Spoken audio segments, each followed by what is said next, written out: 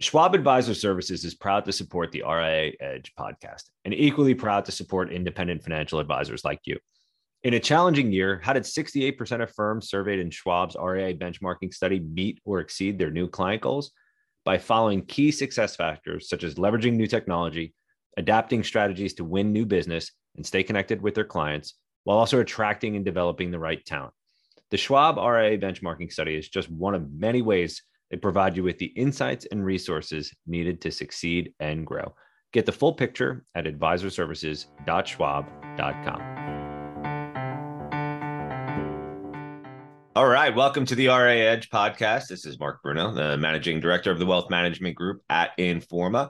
And we are thrilled to have a very special guest here today, someone that I've known for years, haven't talked to in a little bit, but Catherine Williams, head of practice management at DFA. Catherine, thank you so much for joining. I appreciate it. Hi, Mark. It's great to be here.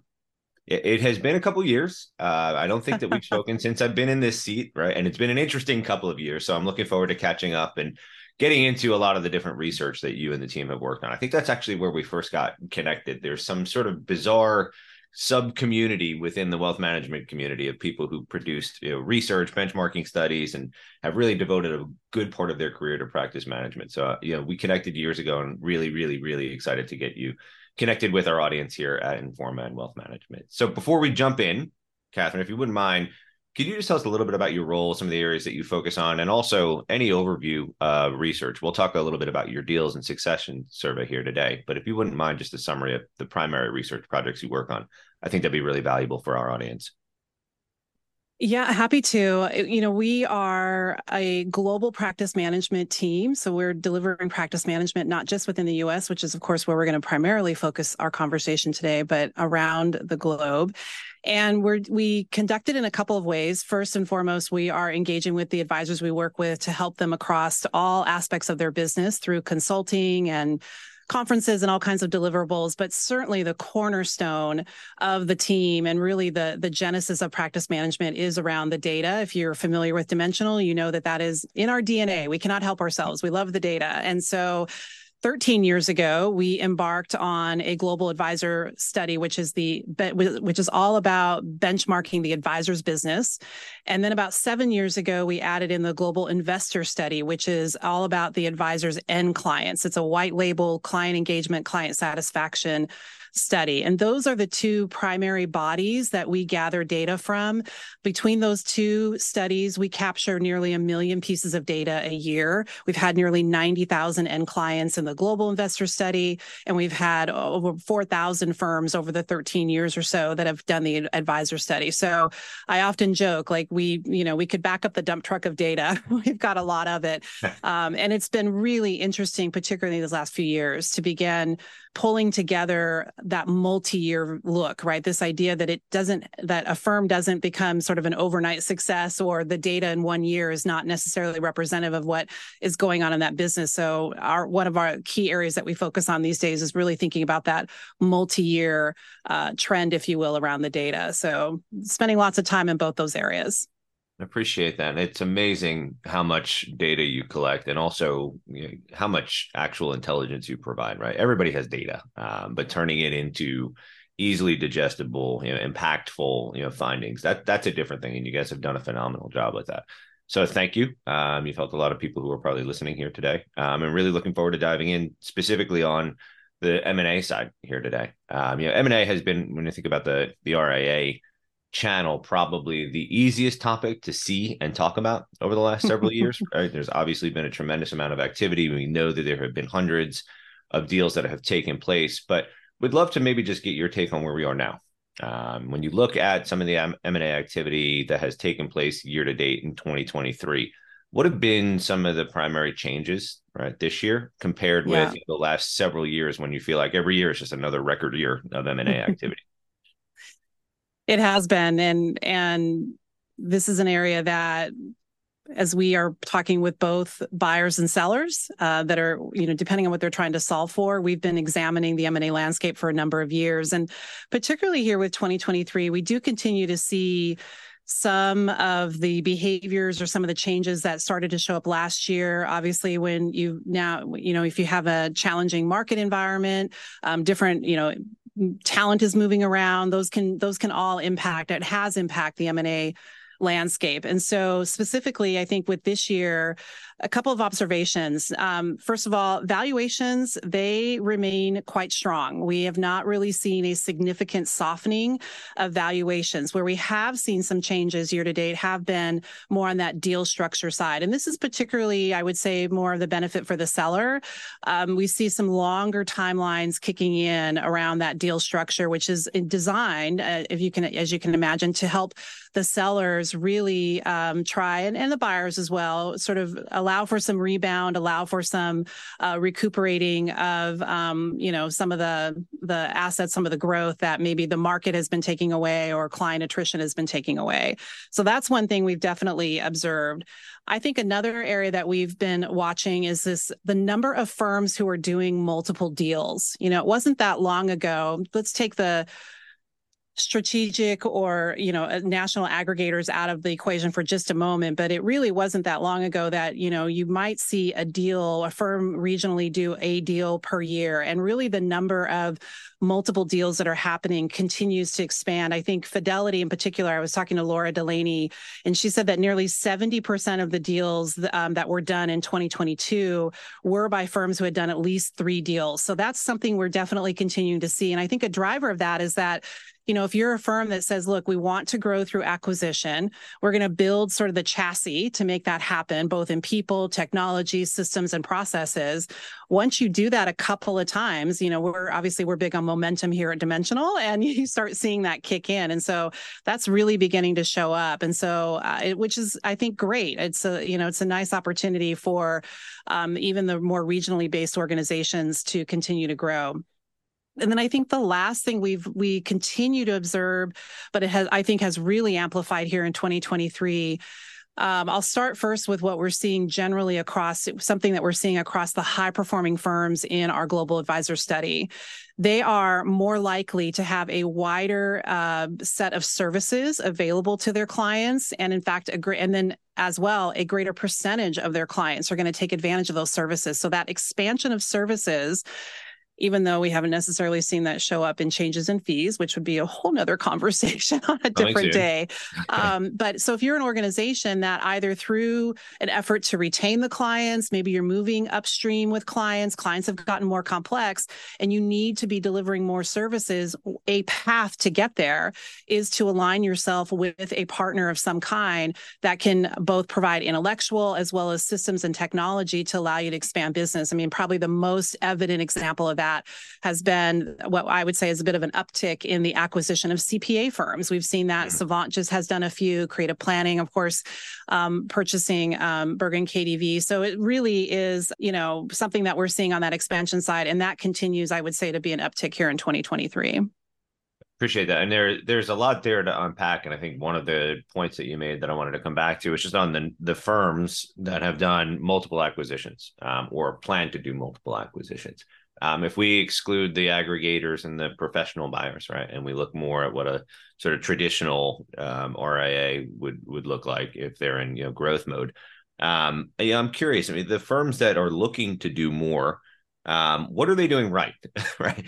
And I know that sounds like a very simple question, but M&A is not for everyone. And I know it sounds like every other day on wealthmanagement.com, we're reporting on a new acquisition. It sounds like everyone's doing it, right? And we've talked about the sort of FOMO, right, of the firms that have not done deals. But 90+% of RIAs haven't done deals and probably shouldn't, for that matter. Right. So the firms that are doing deals, what would you say a little bit, other than the fact that they might be structured to do this, what is sort of motivating their growth? What is their sort of longer term vision that they're looking to accomplish through M&A? Yeah, it's interesting. I think it's something that has absolutely continued to evolve. I would say I'll start with, we touched on this a moment ago, around just talking about succession and where succession is a driver for this activity. And so if you're on the acquiring side, how can you be a solution for that firm that hopefully everyone's familiar with the G1, G2 terminology, but that founder that needs to move. I think the firms that are getting it done and are able to execute, even for that succession solution, there's a couple things we see. Number one, They are absolutely looking beyond the numbers. Look, these are highly valued businesses. You can look at that, look at that P&L, look at that statement, and everything looks beautiful, maybe even pristine. But the question I always ask the seller is, what are you willing to give up? They might be writing you a really lovely check. They should be writing you a really lovely check. Yeah. But what are you actually having to give up on day one, and what does that look like? And just be very, very clear on that. And the good acquirers out there are really great at helping sellers kind of talk through that and get in alignment, if you will. On the acquiring side, the question I often ask buyers is, again, look at that book of client. Look at that. Look at those demographics. Look at the services they're getting. Look at the opportunity with those clients. Are they clients that in any other mechanism would you be willing to take them on? I unfortunately get phone calls from firms that are in a post-transaction environment, and there's a set of clients that they're trying to round peg square hole because they just really didn't go deep around, are we actually going to be able to sustain the service and the experience and, really make these clients marquee clients? So I think that's an example of what we're seeing. And then I think part and parcel to that, growth still rules the day. If you have to be, as an acquirer, you have to show. It's a little bit of that. Remember when we were in school, you had to show your work, which I always hated to do. I always wanted to just give the answer. Yeah, if I get the answer right. And so, right. And so, the acquiring businesses, even if you're only doing 1 or 2 deals out of the year, the sellers want to see an organic muscle built in that business. Now, you as an acquirer may be helping to solve for some of the growth challenges those sellers are having, which is fantastic. But the sellers themselves also need to show, like, look, we've got our arms around our clients. We're managing a high share, if not 100% share of wallet. We've begun to engage in next gen. All these things are going to, at least from a perception standpoint, add to the value of your business. And so, the sellers are not off the hook on that. Growth very much rules on both sides of that. And then I'm going to use this word that we use a lot. I tried to count how many times this word was used at our Deals in Succession conference in February, and I lost track. Culture is still a huge factor. I recently wrote a LinkedIn article about how, if you're not careful, it can kind of look like that kitchen junk drawer that we all have. Hopefully we all have it. I don't think I'm the only one. Nope. And a lot of stuff gets dumped into that. Thank you. Thanks for admitting that. I appreciate that. And you have to be really, really careful around that.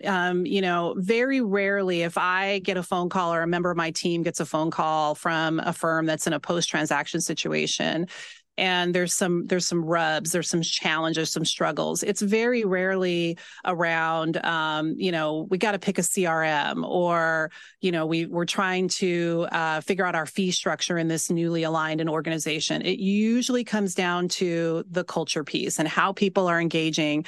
And you think about the fact that certainly the last few years, we've been able to demonstrate that you can have a highly productive, highly efficient talent force that's not all sitting in the same office, right? And you can work remotely, do all that, but what are you giving up? And then when you start doing acquisitions that are outside of your home office or your primary community, all of those factors really kick in. So that culture piece, it's a bit of a dumping ground, but it for sure is something to really pay close attention to.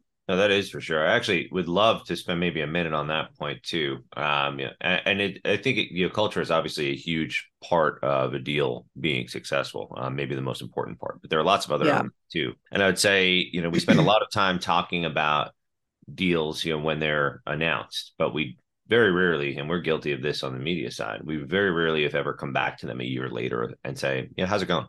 And I do ask those questions quite a bit, whether it's on the podcast or at the RIA Edge conference back in May. And it's really amazing. But I think people are at a point now where we have several years to look back on, and we've heard more about how the majority of deals haven't been successful. Maybe they've been financially successful for a seller, right? And that's how he or she was defining success up front.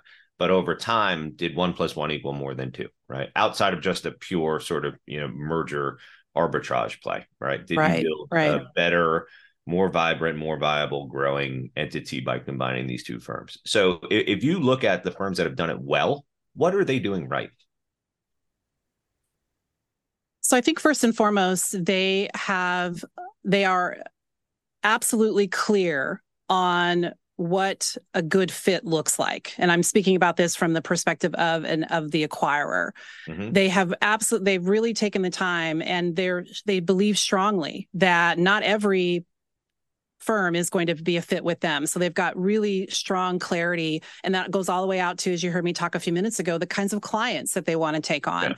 So, and it sounds like basic blocking and tackling, but it is really amazing, especially because there is, through the media and obviously through all the activity we're seeing, there's more robust tracking of what's happening. So it's catching the attention of a lot of firms that are trying to grow. Now, M&A activity is not a replacement for that organic growth piece, and that again, Sure. is a different piece. But I think those firms have gotten really clear. They're willing to say, in what is really kind of a crowded field, to be honest with you, right? I mean, just like you have to differentiate yourself when you're going after that end client, you also now need to differentiate yourself as an acquirer. And so they've gotten really clear on that, and they're willing to walk away pretty quickly. In our Deals and Succession survey earlier this year, we saw that the average time for deals from the time that you might enter into an initial agreement and then through acquisition has really come down to between 5.5 to 6 months. So I'm choosing to think that that's not sort of panic selling and buying or anything like that, that it's really about everyone getting much more clear on who it is that they would like to align with, because there's a lot of options out there. I think these firms are absolutely set up from a financial standpoint, whether it's an outside private equity, private capital opportunity that has given them the cash, or they're just, they've just got a really healthy cash balance in the organization that allows them to be opportunistic. They may be willing to, they're able to, if you will, to move a deal forward and do that in on the lending or the financial, the funding side, if you will, pretty quickly. And I think that's really important for sure. But those are the ones that I think, and then at the end of the day, the last thing that I absolutely see in play with these organizations that are going after multiple deals, they have dedicated headcount to this. They have dedicated talent in their organizations. And that's not just the big firms. I mean, we're seeing M&A activity happening in organizations that are 3 to 4 million annual revenue, but they've allocated dedicated time to it. I often say to firms, this is not something you can pick up at 3:00 on a Friday afternoon. If you want to be an acquirer, you got to kick a lot of tires. You got to kiss a lot of frogs, as we often say, and that takes time. And so when I hear from an organization that says, "Oh yeah, we want to do a couple of deals this year," and I ask, "Okay, who's going to be sourcing those opportunities, talking with them, taking them through that process?" And it's the person who already raised their hand to say that I'm the CEO and the CCO and I'm the primary advisor in the business. That's a little bit of a red flag. And I think sellers are getting much more aware and sophisticated and are asking some of these kinds of questions, sort of that reverse due diligence that we talk about a lot. Which is a good thing, actually. I think that's one of the reasons we do this podcast. Is why we do what we do at RIA in general. Is we want to make sure that the industry is a little bit more educated, going into whether it's an M&A process or any other type of program, and really just sort of understanding, or maybe a more accurate way to describe it, what is the language that we should all be speaking, right? Going into a deal, for example, thinking, you're valuing your business on a multiple of revenue, somebody else is valuing on a multiple of EBITDA, right? You're not in the same zip code.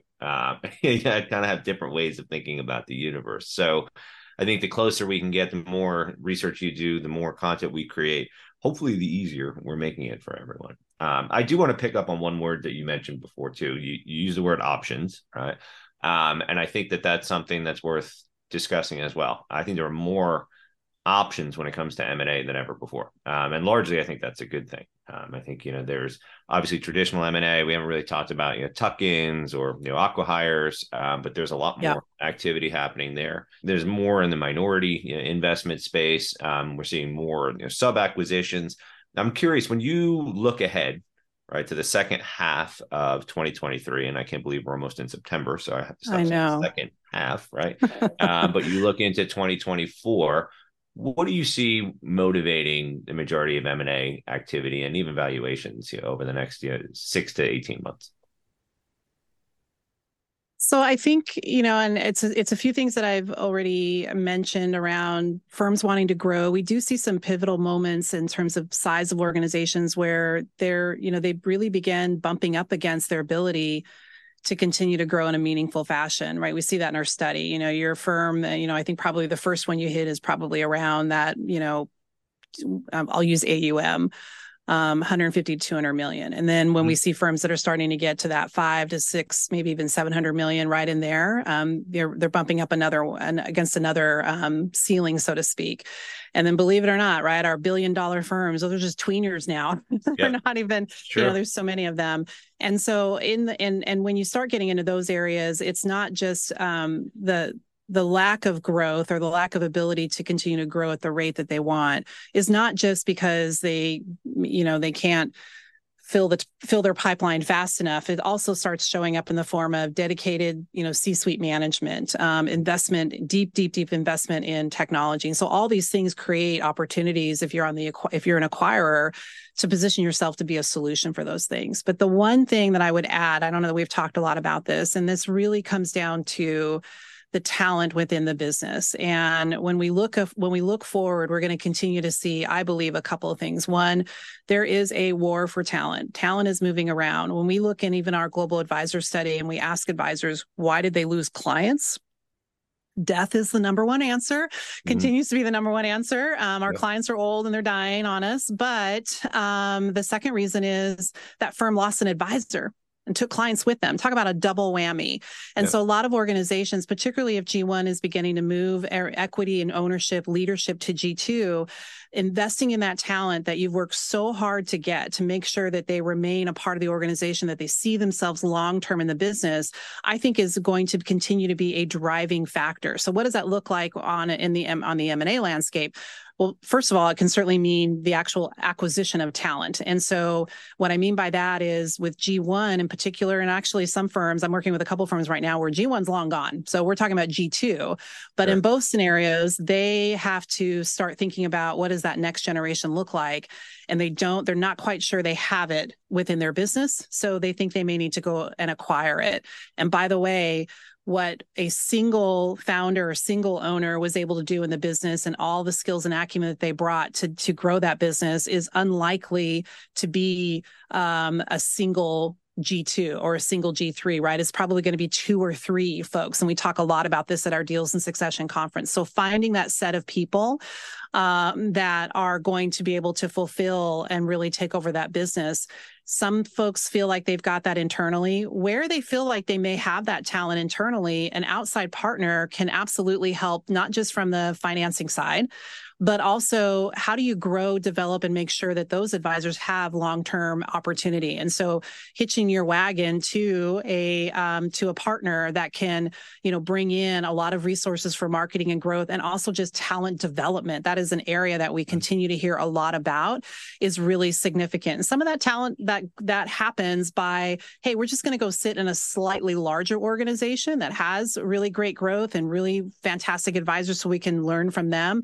But in some cases, it's no, we really want to be part of an organization that has true dedicated curriculum and momentum to really help advisors develop their skills. So I think that's going to continue to show up. It has a succession lens to it for sure along the way, but not always. A lot of the firms that are looking to partner or to sell and be part of a large organization have a 10 or 15 year time frame in their minds. And so it's not just to solve for helping a founder exit, if you will.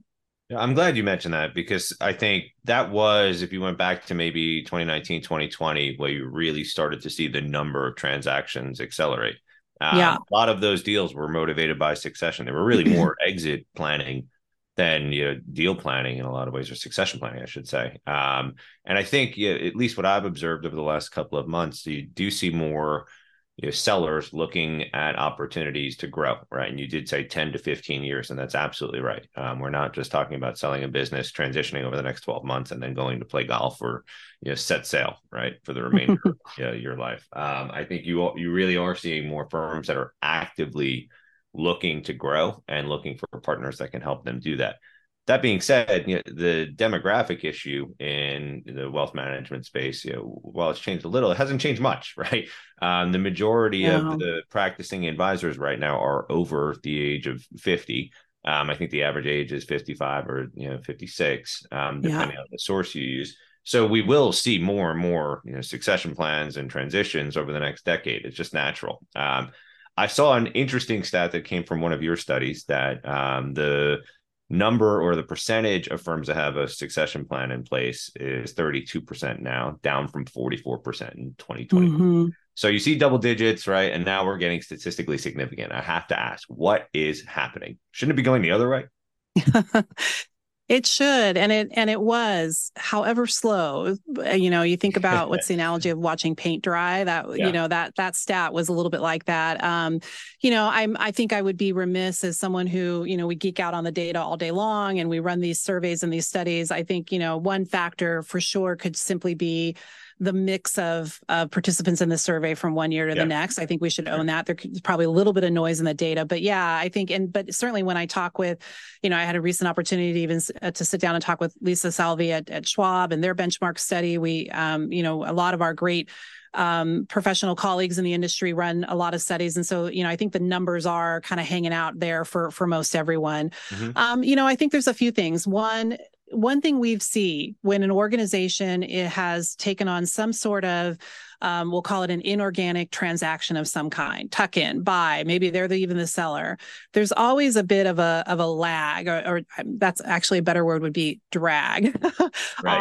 on other areas of the business. And in fact, we're just polling and getting ready to release our 2023 study data, and we're specifically looking at high performing firms, which is a very specific criteria within our study. And we do see that for those high performing firms that conducted some sort of M&A activity in 2022, they actually lagged a little bit relative to AUM growth on the organic side, because you can only sort of work one muscle at a time, so to speak. Even if you've got dedicated people and this is not your first deal, there's maybe you can even just call it a sort of a distraction. So I think to the degree that all these deals were happening in 2020, 2021, I think it's taken a moment for some of these firms to recalibrate. Certainly when I talk to organizations that are interested in, doing more than one deal, and they're not, again, outsetting those national firms aside, you can, to use a rather dramatic word, you can only inflict an acquisition on a firm so frequently, right? You have to take a moment to make sure the organization resets, realigns, and that everything's in place. That takes energy and calories that may or may not otherwise been deployed around the organic piece. And so with that in mind, thinking about, how are we taking our eye off the succession ball, because on the flip side of that, we've been focused on the organic growth. And so I think there's a little bit of that happening as well. I also do, when I talk with these organizations, it goes back to what I said a few minutes ago. I think they are really wondering and trying to figure out, do I have the talent inside? We know statistically speaking that advisors very much prefer to do an internal transition of some kind. And if they don't feel like they've got that talent in house, that can cause a little bit of paralysis for a while they try to figure out what that external partner might potentially look like to help with that. They're not mutually exclusive. You can absolutely, and I think that's a big change. 3 or 4 years ago, it would have been you're either internal or external, and neither of the two shall meet. But that is absolutely no longer the case. You can even call it a hybrid solution, if you will, very much in play. And I think organizations that are willing to lean in around that, I think they might find that that succession solution presents itself a little easier, a little more easily. We do know, I had the opportunity within the organization here and then partnering with Marco DiMaggio to do some deeper research around some of this data multi-year, as I mentioned at the top of our time together. And one thing we do see is that organizations that feel that they have solved their succession plan, even if they're not going to execute it for another 10 or 15 years, they tend to have, they have higher organic growth rates. And I think there's something to that no longer being a distraction. I think it also says that means they probably got talent installed in their business that's also helping to grow the business before they take it over. Yeah, it is a tell, right, of a firm that is not only well run but has a vision, right, that is maybe 3, 5, 10 years. So I think you provided a lot of insight into why that number might have dropped, and I think all of the above. Right? Yeah. Well, and I More would than one thing can be true and is true for sure. absolutely. And you know what? It's been kind of fun. And we've actually done a couple of sessions at our Deals and Succession conference around this. I've had a number of sellers, founders, G1, if you will, that sold their business. And their original intent was to sell and exit, within a 2 or 3 year time frame. And now they have had such a rejuvenation around the business. They're Yeah. freed up, right? And you probably have seen this as well. And so they're like, wait a second, I actually don't want to ride off into the sunset in 3 years. My timeline might now, you obviously want to be super transparent and on point about that and make sure that, everything can be shifted accordingly. But it's been it's kind of been fun to talk to some of those advisors that are finding themselves having a renewed energy around the business in that post-transaction environment, such that they're actually maybe a little bit more of the sell and stay as opposed to the sell and go. Yeah, and I think that's an amazing point, one that we touch on every once in a while here, but I think it's worth reinforcing. I think if you're looking at a transaction of some sort, if you're looking at a sale, everybody always tends to think about, all right, what are my top three priorities? My employees, my clients, and getting the right value for my business. Yeah. But you should really look at it as an opportunity to say, what do I want to be doing, right? With my That's time right. and my life, because if you want to just manage money, it might be a great opportunity to do that. You want to work with your And I 10 think it's best clients, really, you can do that, right? It's really up to you. absolutely. I think it's really important to emphasize. I'm working with a firm right now that there was a very specific timeline associated with when G1 was going to exit. And that, of course, G1 to G2 typically involves there's a book of clients there. Mm-hmm. G1 has decided to stretch out that time frame. They didn't really communicate that Right. to G2, Right. and G2 is sort of saying, well, wait a second, I've been hanging out here. I've been waiting Yeah. for this to happen.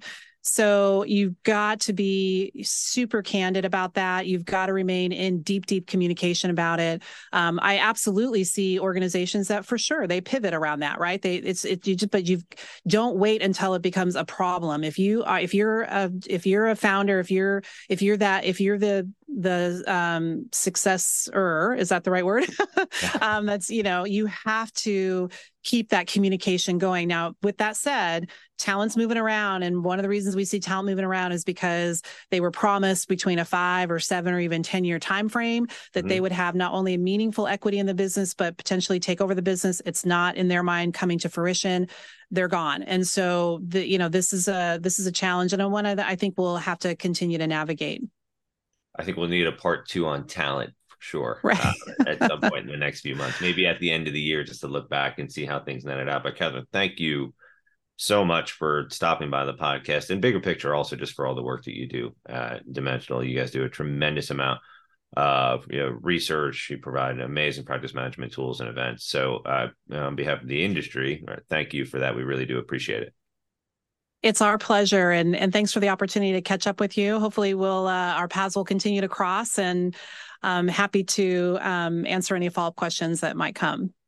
Absolutely. Well, again, Catherine, thank you so much for stopping by. We appreciate it. We touched on a lot here today, but we definitely touched on what I think are some of the most important issues, driving M&A over the first 8 months of 2023. And your look ahead across the second half and into 2024 was incredibly insightful. So thank you, Catherine. Thank you, everybody, for tuning in today. And on behalf of the wealth management team at Informa, I'm Mark Bruno. Thank you very much for stopping by, and we'll see you all at the next episode of the RIA Edge podcast. Take care.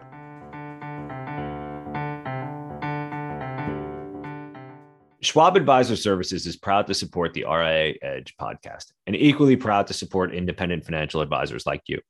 In a challenging year, how did 68% of firms surveyed in Schwab's RIA benchmarking study meet or exceed their new client goals? By following key success factors such as leveraging new technology, adapting strategies to win new business and stay connected with their clients, while also attracting and developing the right talent. The Schwab RIA benchmarking study is just one of many ways they provide you with the insights and resources needed to succeed and grow. Get the full picture at advisorservices.schwab.com.